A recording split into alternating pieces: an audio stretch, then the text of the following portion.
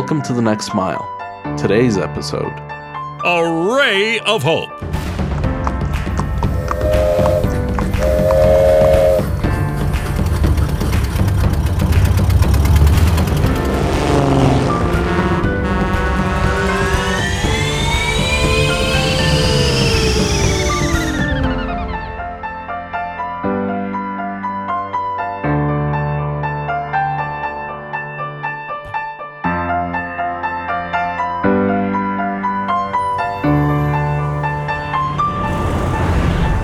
For those of you who know me, you know my greatest pet peeves are the state of our roads.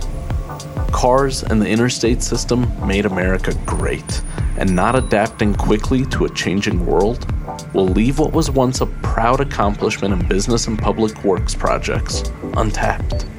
Allie Kelly from The Ray understands the inefficiencies and pollution they create, from their hidden costs to how many deaths their operation is responsible for. Allie and The Ray are taking the jackhammer to the highways, not literally, and trying to solve that problem. Hi, I'm Allie Kelly. I'm Executive Director of The Ray. The Ray is a nonprofit foundation, and we work with partners to demonstrate and facilitate advanced mobility and all the technology transformations that go along with advanced mobility. We also have an 18-mile stretch of interstate in Georgia on I-85 south of the airport. And we use that 18-mile stretch of interstate with Georgia DOT and with our partners at FHWA to give technology and innovations in transportation the opportunity to perform and succeed and to have the space to breathe in a public environment. And those technologies that succeed, we try to help them grow wings and scale to other states and other parts of the world.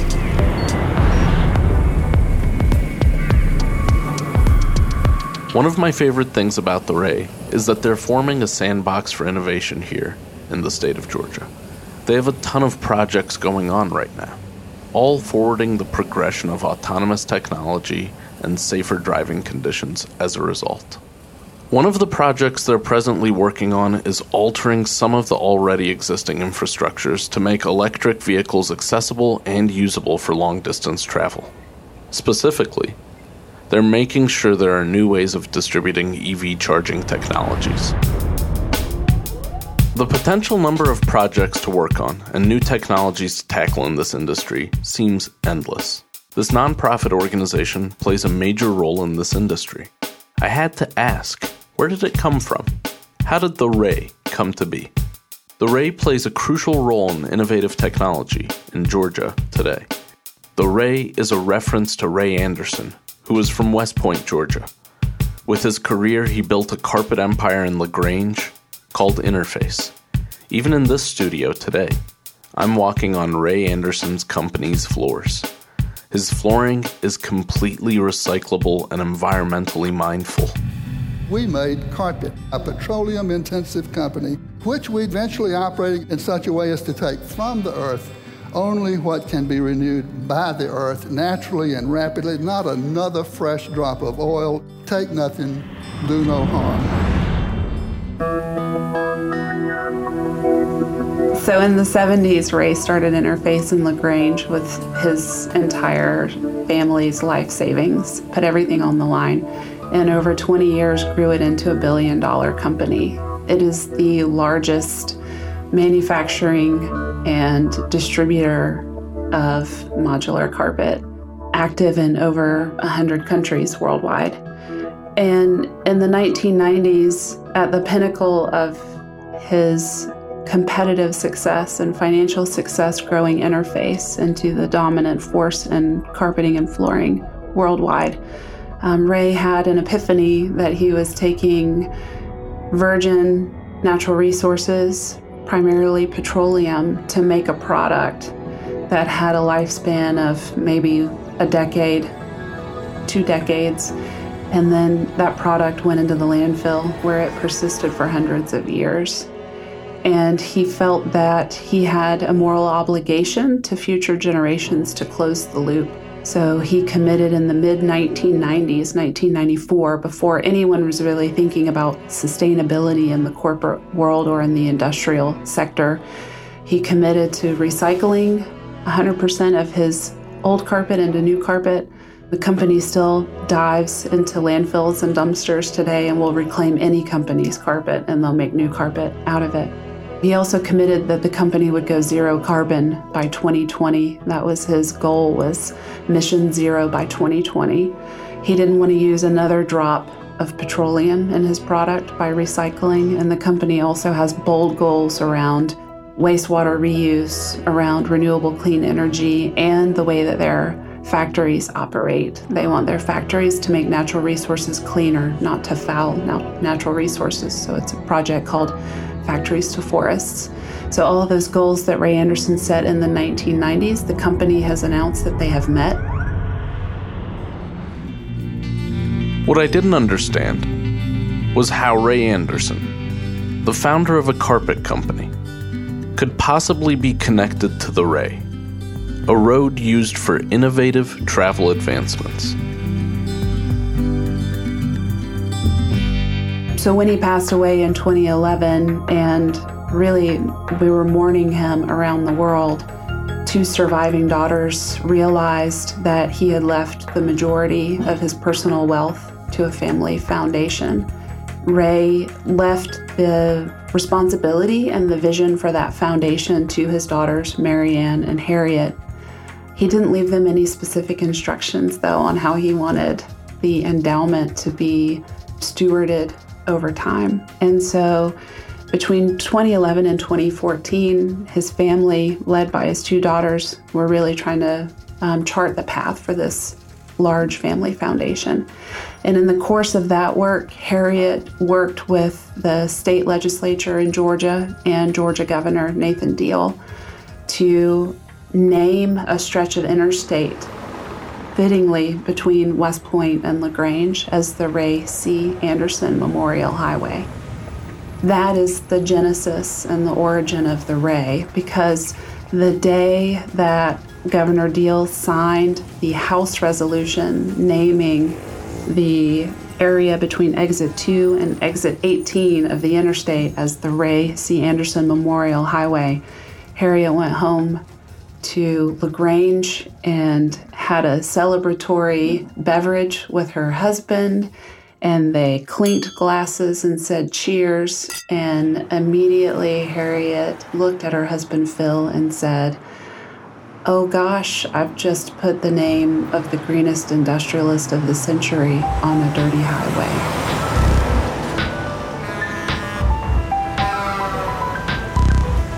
And her husband said, "A dirty highway? Harriet, what are you talking about?" And she said, "Well, Phil, think about it.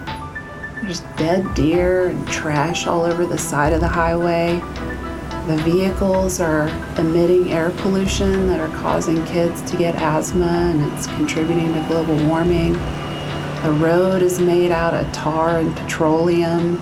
There's rolled up tires on the side of the road. People are dying every year in accidents. What's sustainable about that highway that has my dad's name on it?" And so that epiphany of her own, which is so similar to what her dad, Ray Anderson, had gone through in the 1990s, charted a path for Harriet and the foundation to ask the question, what is a sustainable highway, and how could a highway become regenerative? Just like Interface has shown how industrial companies engaged in manufacturing can regenerate the environment. The Ray is making space for new technological developments.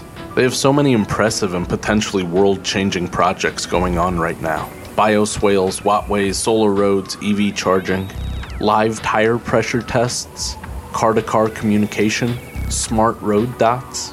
What is most important for this space is the ability to fund projects that are in a proving period. Not every single one is going to work at peak efficiency, but if intrepid pioneers aren't making sure we have places to test them, then we'll never know. I asked Allie what some of her favorites were and why they are so special to her. Ultimately, the RAY is about better outcomes in transportation. This is one sector in our country and in our world where you don't see a lot of rapid advancement of technology and innovation. You don't see a lot of turnover in best practices, even though we are creating technology that would lead us in a new direction. We continue to do the same old thing in transportation.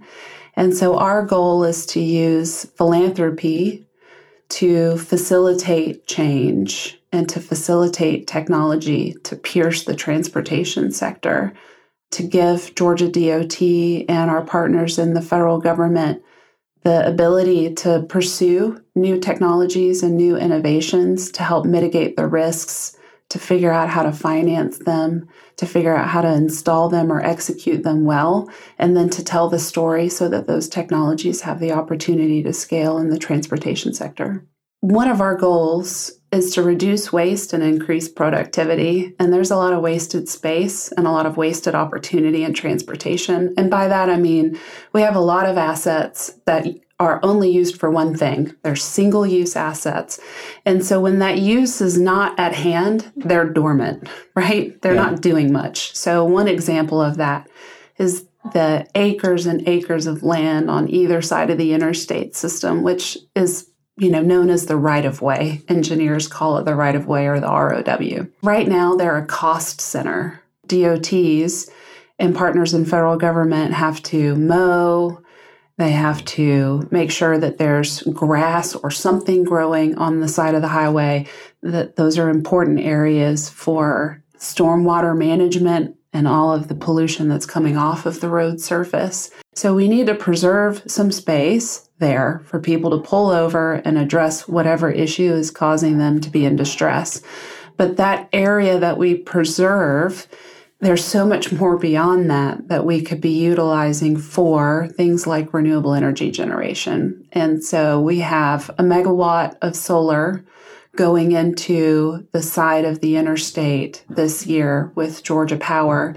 Basically, over the next few months, we're going to become the third state to demonstrate that you can use that acreage on the side of the road as an area to build wind farms and solar farms. And what happens is on day one, the DOT benefits because they're no longer mowing that area. They're no longer worried about whether or not something is growing or if it's eroded by the water that's coming off the surface of the road when it rains.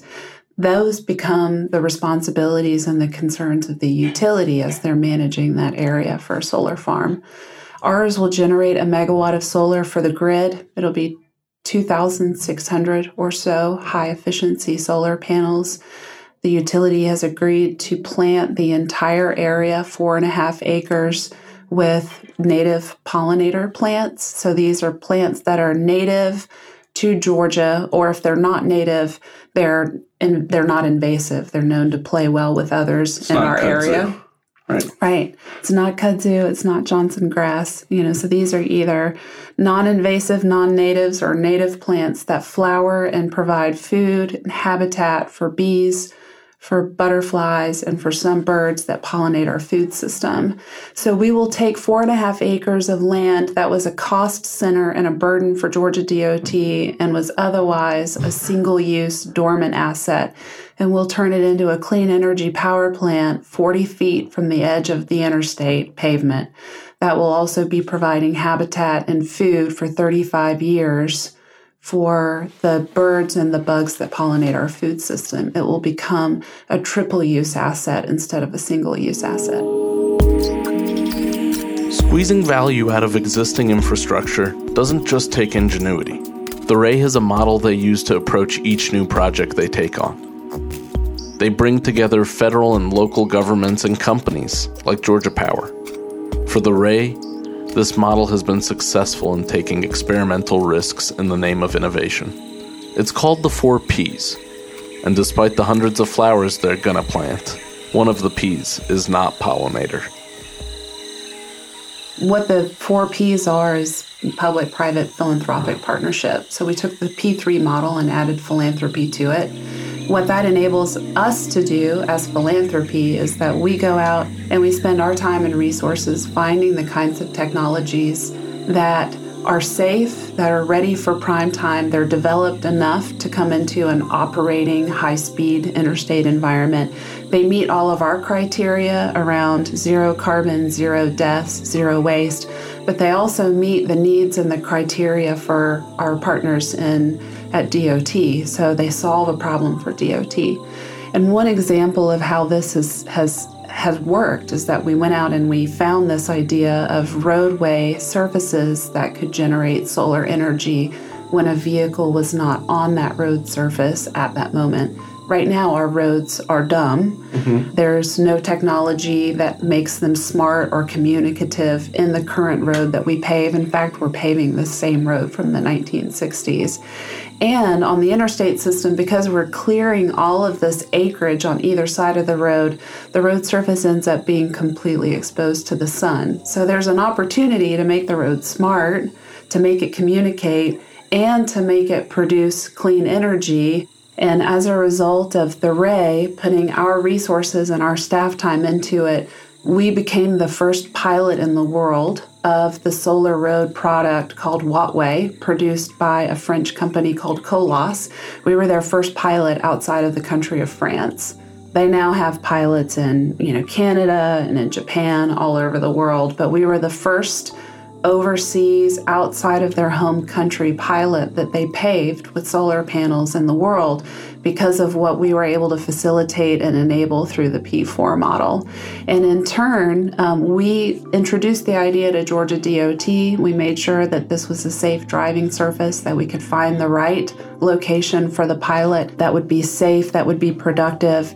And as a result, Georgia DOT actually figured out how to permit the solar road, even though it was the first in the United States. So we actually make Georgia DOT's operations greener from an energy standpoint because the road is paved with solar panels and generates green energy during the day when it's not being covered by a passing car or truck.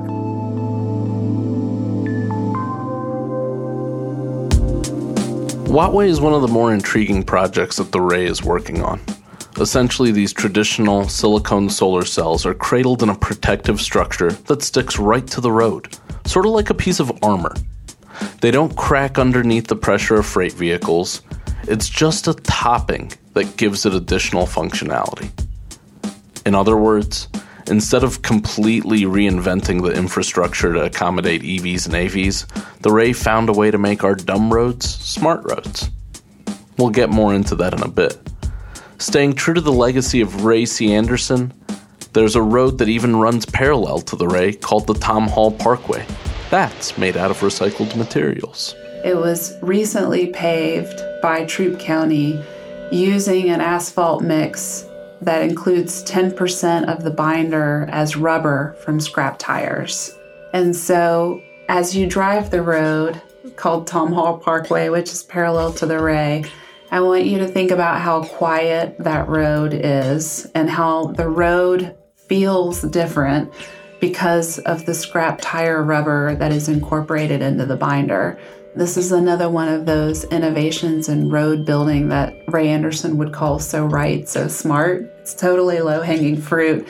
Every American generates a scrap tire every year, so it's millions of scrap tires in the state of Georgia are generated every year. A lot of them are thrown into illegal dumps.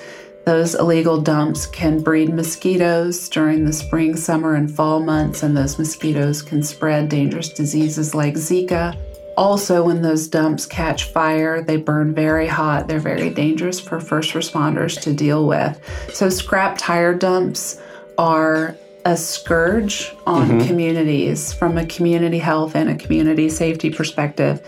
And we can quite literally clean up those dumps and recycle the rubber from those scrap tires directly into a road pavement surface that is so much quieter. It allows you to utilize the road for up to twice as long. So if you go with a 20% higher content rubber, you can have 2x life. Instead of 8 years, you can have 16 years or more of lifespan with less cracking during the experience, during the life of that road, which means that you have to have fewer opportunities where you have to send humans out to fill those cracks, which is a very dangerous activity for our DOT employees. And it's quieter. And when you use rubber as a binder, you can use loose aggregate mixes that help water to seep through the road. It's not really porous necessarily, but there are voids in loose aggregate roads where the water can trickle into the voids off the surface, which means that you have less hydroplaning from water pooling on the surface and you have less splashback. So rubber unlocks all of those benefits in a road, and we get the rubber from cleaning up scrap tire dumps out of communities. It's a win-win-win-win-win-win-win. Oh, I was going to say, there's no one that loses in that equation. This is a really important step in the right direction. It's staggering when you take a step back. Cars have pushed us so far ahead, but at what cost? And now, a tale of time travel to terrible transportation troubles. As we look ahead, it's always great to look at the past and see where we've made mistakes. And today we're going to be digging into something called red flag traffic laws. Terrible idea. In the United Kingdom, one of these laws was called the Locomotive Act of 1865, also known as the Red Flag Act. Part of this law said the following. Firstly, at least 3 persons shall be employed to drive or conduct such locomotive. Secondly, one of such persons, while any locomotive is in motion, shall precede the locomotive on foot by not less than 60 yards, and shall carry a red flag constantly displayed, and shall warn the riders and drivers of horses of the approach of such locomotives, and shall signal the driver thereof when it shall be necessary to stop, and shall assist horses and carriages drawn by horses passing the same. Fortunately, that was repealed a short 31 years later. But maybe there's a piece of brilliance in that we can pull into today's transportation woes. Maybe we're at a point where we can flip the infrastructure landscape upside down. Cars don't deserve to take first place everywhere we go. If we take an approach that's a little more thoughtful, maybe we can put people that are walking and biking first and put cars second. Head over to our blog, beamimagination.com/theray. From there, you'll find notes from today's episode and some discussion around laws that will help put drivers second behind people that are walking and biking. Back to the show. Some of the costs of highways and cars becoming ubiquitous in the last century have been disastrous. The recycled materials that are used to build roads like the one parallel to the Ray are helping keep our roads safe by combating hydroplaning and taking away some of the environmental stress that road noise creates. But the Ray has a lot more in the works to really help keep people safe while traveling. After all, as much as I love the environment, all of the improvement I'd like to see around it is making the lives of humans healthier, happier, and more productive. We're losing nearly 40,000 Americans every year. And that becomes even more staggering when you understand that aviation, there were 0 deaths last year in aviation. So it must be true that you can have a 0-death transportation environment. If you can do it at 800 miles per hour, 35,000 feet in the air, certainly we can figure out how to go 0 deaths on our surface transportation system. And so that is the priority of the Ray. As you just said, what's the point of hugging trees if you can't save human life? Right. Sustaining and saving human life is the ultimate in sustainability. So some of the things that we're working on, well, Ray Anderson never forgot to look for the low-hanging fruit. And so the low-hanging fruit in terms of life safety and surface transportation is tire maintenance. And this is obvious when you drive on the interstate and look at all the rolled up tire shreds on the sides of the road or sometimes in the middle of the road. It's clear that freight vehicles and passenger vehicles are having major issues with tire maintenance. We can actually attack environmental issues, public health issues. We can save lives, and we can reduce the waste of precious resources like gas and oil by paying a little bit more attention to our tires. And we figured out how to do that conveniently, where the driver doesn't really have to get out of the car and doesn't have to get dirty. Every time I have a conversation with someone who's seriously disrupting life and technology as we know it, I always ask them, what will the next 5 years look like with this technology? So no one has a crystal ball. We're all operating with pieces of information that trickle down from companies that are creating the technology, that are creating the artificial intelligence and the machine learning, and that are writing the algorithms and the code. However, it's happening at a rate and a pace faster than we're even modeling. So some of the information that we believe is relevant and probably pretty close to accurate. These are models that show that we'll have some kind of system that permits some kind of federal permissiveness of autonomous vehicles in the early 2020s. Awesome. 2021, 2022, 2023. That actually tracks really well with what we're hearing from the automobile OEMs of the introduction of connected vehicles. In 2018, Cadillac produced the first connected vehicles. In 2019 and 2020, we're going to see Volvo, VW, and Toyota Lexus begin to turn over their vehicles into connected. We know that Ford is looking at connected vehicles that utilize cellular technology instead of radio technology for communicating these data packets that will connect the cars and the trucks. And the cellular technology is kind of in a parallel but a different timeline. Pretty much by 2023, 2025, we're going to see hundreds of thousands of connected vehicles on the road. And those connected vehicles are going to have advanced systems that begin to look a lot like autonomy as well. And so these are all kind of running in parallel, right? Autonomous vehicles that are being developed by companies like Waymo and Drive AI are running in parallel with existing vehicle types from existing automobile OEMs that are creating connected vehicles. And there's a convergence of those technologies because you can't really drive an autonomous vehicle without it being connected to existing data streams because there's only so much data and value that you can derive from downloaded maps. There's a lot that happens during a route that autonomous vehicles will need that information. They'll need that connected environment.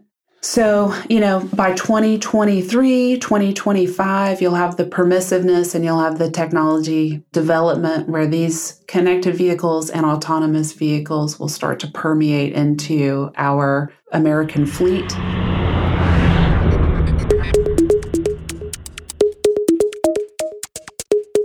Allie began mentioning the importance of connectivity with autonomous vehicles. As she said, you can't drive an autonomous vehicle without it being connected to so much data. That's why the Ray is working on a product that will continue to help with that connectivity and information sharing, ensuring an even safer driving experience.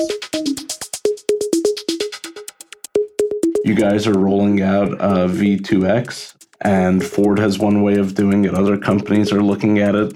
You guys are also investing in something called the Smart Stud, which is, you guys have your own product. We do. That's pretty cool. One of the unexpected things about the Ray, we're only 4 years old. We really didn't think we were going to hold intellectual property around a new piece of technology. But here we are with a road dot prototype.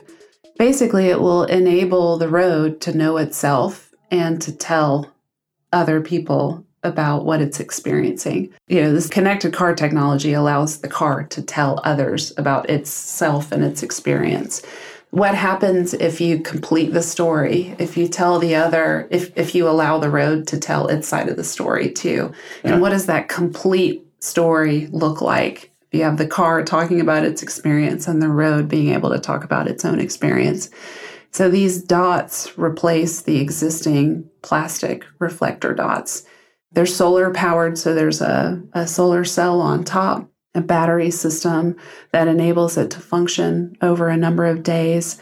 There's an LED light that is a white light, but it's tunable to any color that you'd like. Has a chipset that allows you to tune it to any color in the spectrum. The unit is the same size as the existing reflector dots, and it includes a small number of sensors that enable the dot to know if there's a car wreck that has just occurred.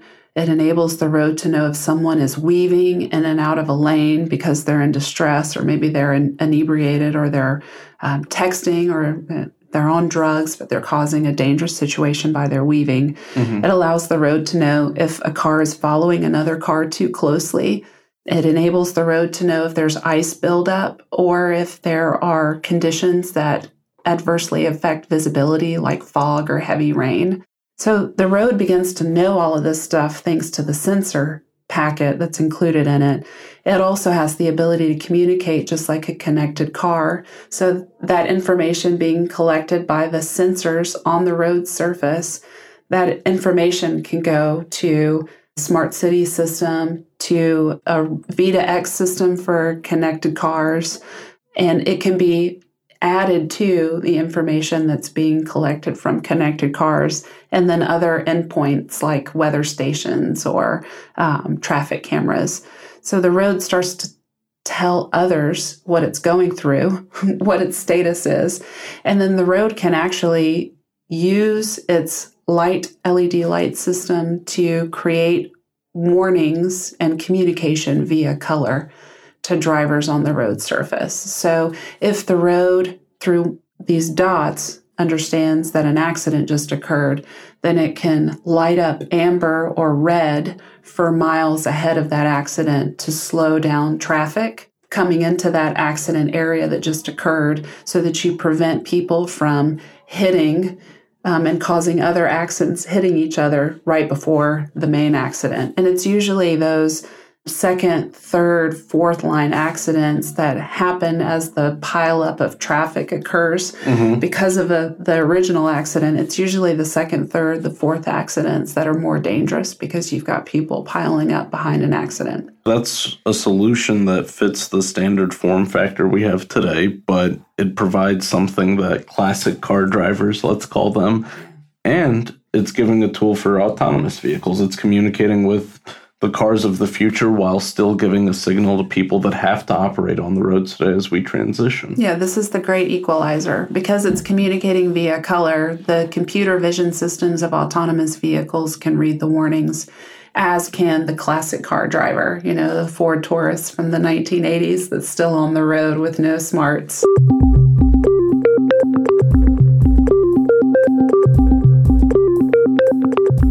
Everything that the Ray and its partners are working on is all tangible and very close to being implemented into the average person who travels in a vehicle's life. So, I wanted to make sure to ask Allie what kinds of conversations were going on with policymakers today in relation to some of the Ray's technologies. The most basic level, everything that we do on the Ray can be copied. We're a nonprofit foundation, so we're not trying to sell anything. We're not trying to protect anything other than the intellectual property around our smart road dot. Right. So everything that we do is formatted and standardized in a way that other states can pick it up. And in fact, Colorado is scaling the wheelwright technology right now. We expect it will also scale in other parts of the western U.S. like Washington, Arizona, Nevada. So we've seen that technologies that are demonstrated in a living laboratory like the Ray, if they're done in a manner that is standardized and replicable, then they do have the ability to scale, and they will scale in other parts of the state. So that's kind of the basis from which we operate. It's like we don't build unicorns on the Ray. We want things that other people can copy. And in the near future, we've talked about EV charging lanes that will go from a test track in Utah that will begin to, pilot in different parts of the country and hopefully one day in or around the Ray. We can't charge a fee for charging in your vehicle in an EV charging lane until we change the U.S. code. The U.S. law has to modernize in order to allow for advancements in transportation and modern mobility. Convincing U.S. lawmakers is one hurdle. Another hurdle is convincing the average driver that autonomous vehicles are safe, that they're actually safer than human-driven vehicles. When we talk about autonomous vehicles and driverless, you typically hear 3 responses. Number 1, I can't wait. I'm going to watch a movie, or I'm going to get work done. Number 2 is I love to drive and I'll never give it up. You can pry the steering wheel from my cold, dead hands. Yeah. And the number 3 response is I don't believe that it will ever be safe, and there's no way I would try it. There's no way I'd put myself at risk. Those are 3 common responses in a vacuum because the technology is only beginning to permeate the driving public. The driver, no pun intended, will be safety. And it will happen in stages. Right now we have, autonomy levels 1, 2, somewhat 3. We'll continue to stage into 4 and 5. And as I said, the carrot, what people are going to be thinking about most as we move into higher levels of autonomy is the crash reduction possibilities. Even the most conservative highway safety organizations anticipate at least a 40% reduction in advanced mobility technologies as they're rolled out. So your calculus, my calculus, the average driver's calculus is going to be, am I able to afford a higher level of safety for myself, my family, my business colleagues, my goods and services, right? Mm-hmm. And then in addition to that, there's the convenience factor, right, of being able to engage in other activity while you're being safely delivered to your destination. That kind of follows the first consideration, which is I'm going to be safer. My passengers, my family's going to be safer. The continued development and implementation of autonomous vehicles will drastically change the world, the way we move around, and jobs. The Bureau of Labor Statistics ties about 5.5 million jobs directly to driving, and that doesn't even take into account the peripheral businesses, like oil change shops and car rental shops.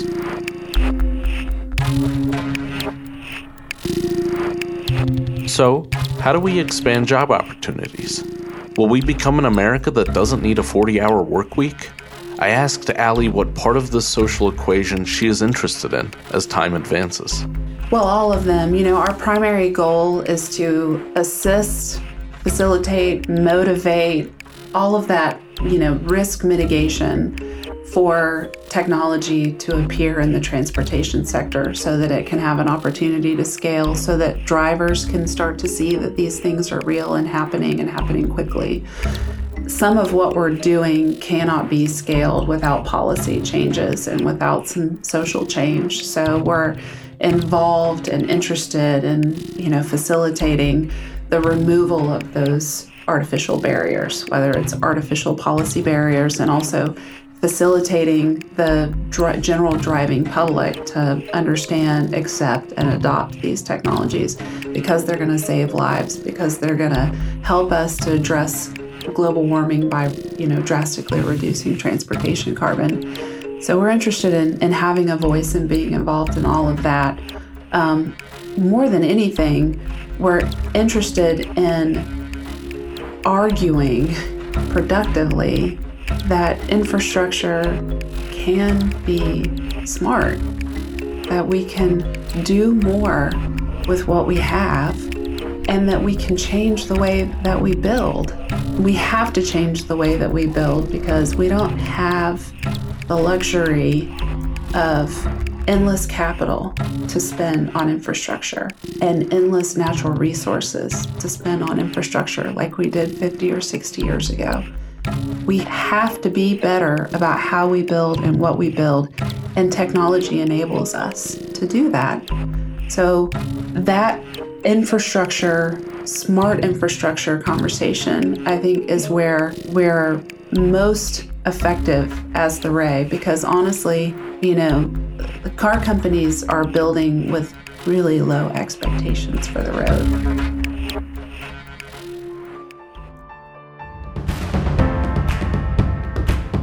A big thank you to Allie for coming on the show and telling us all about the Ray and how it's tangibly changing the world for the better.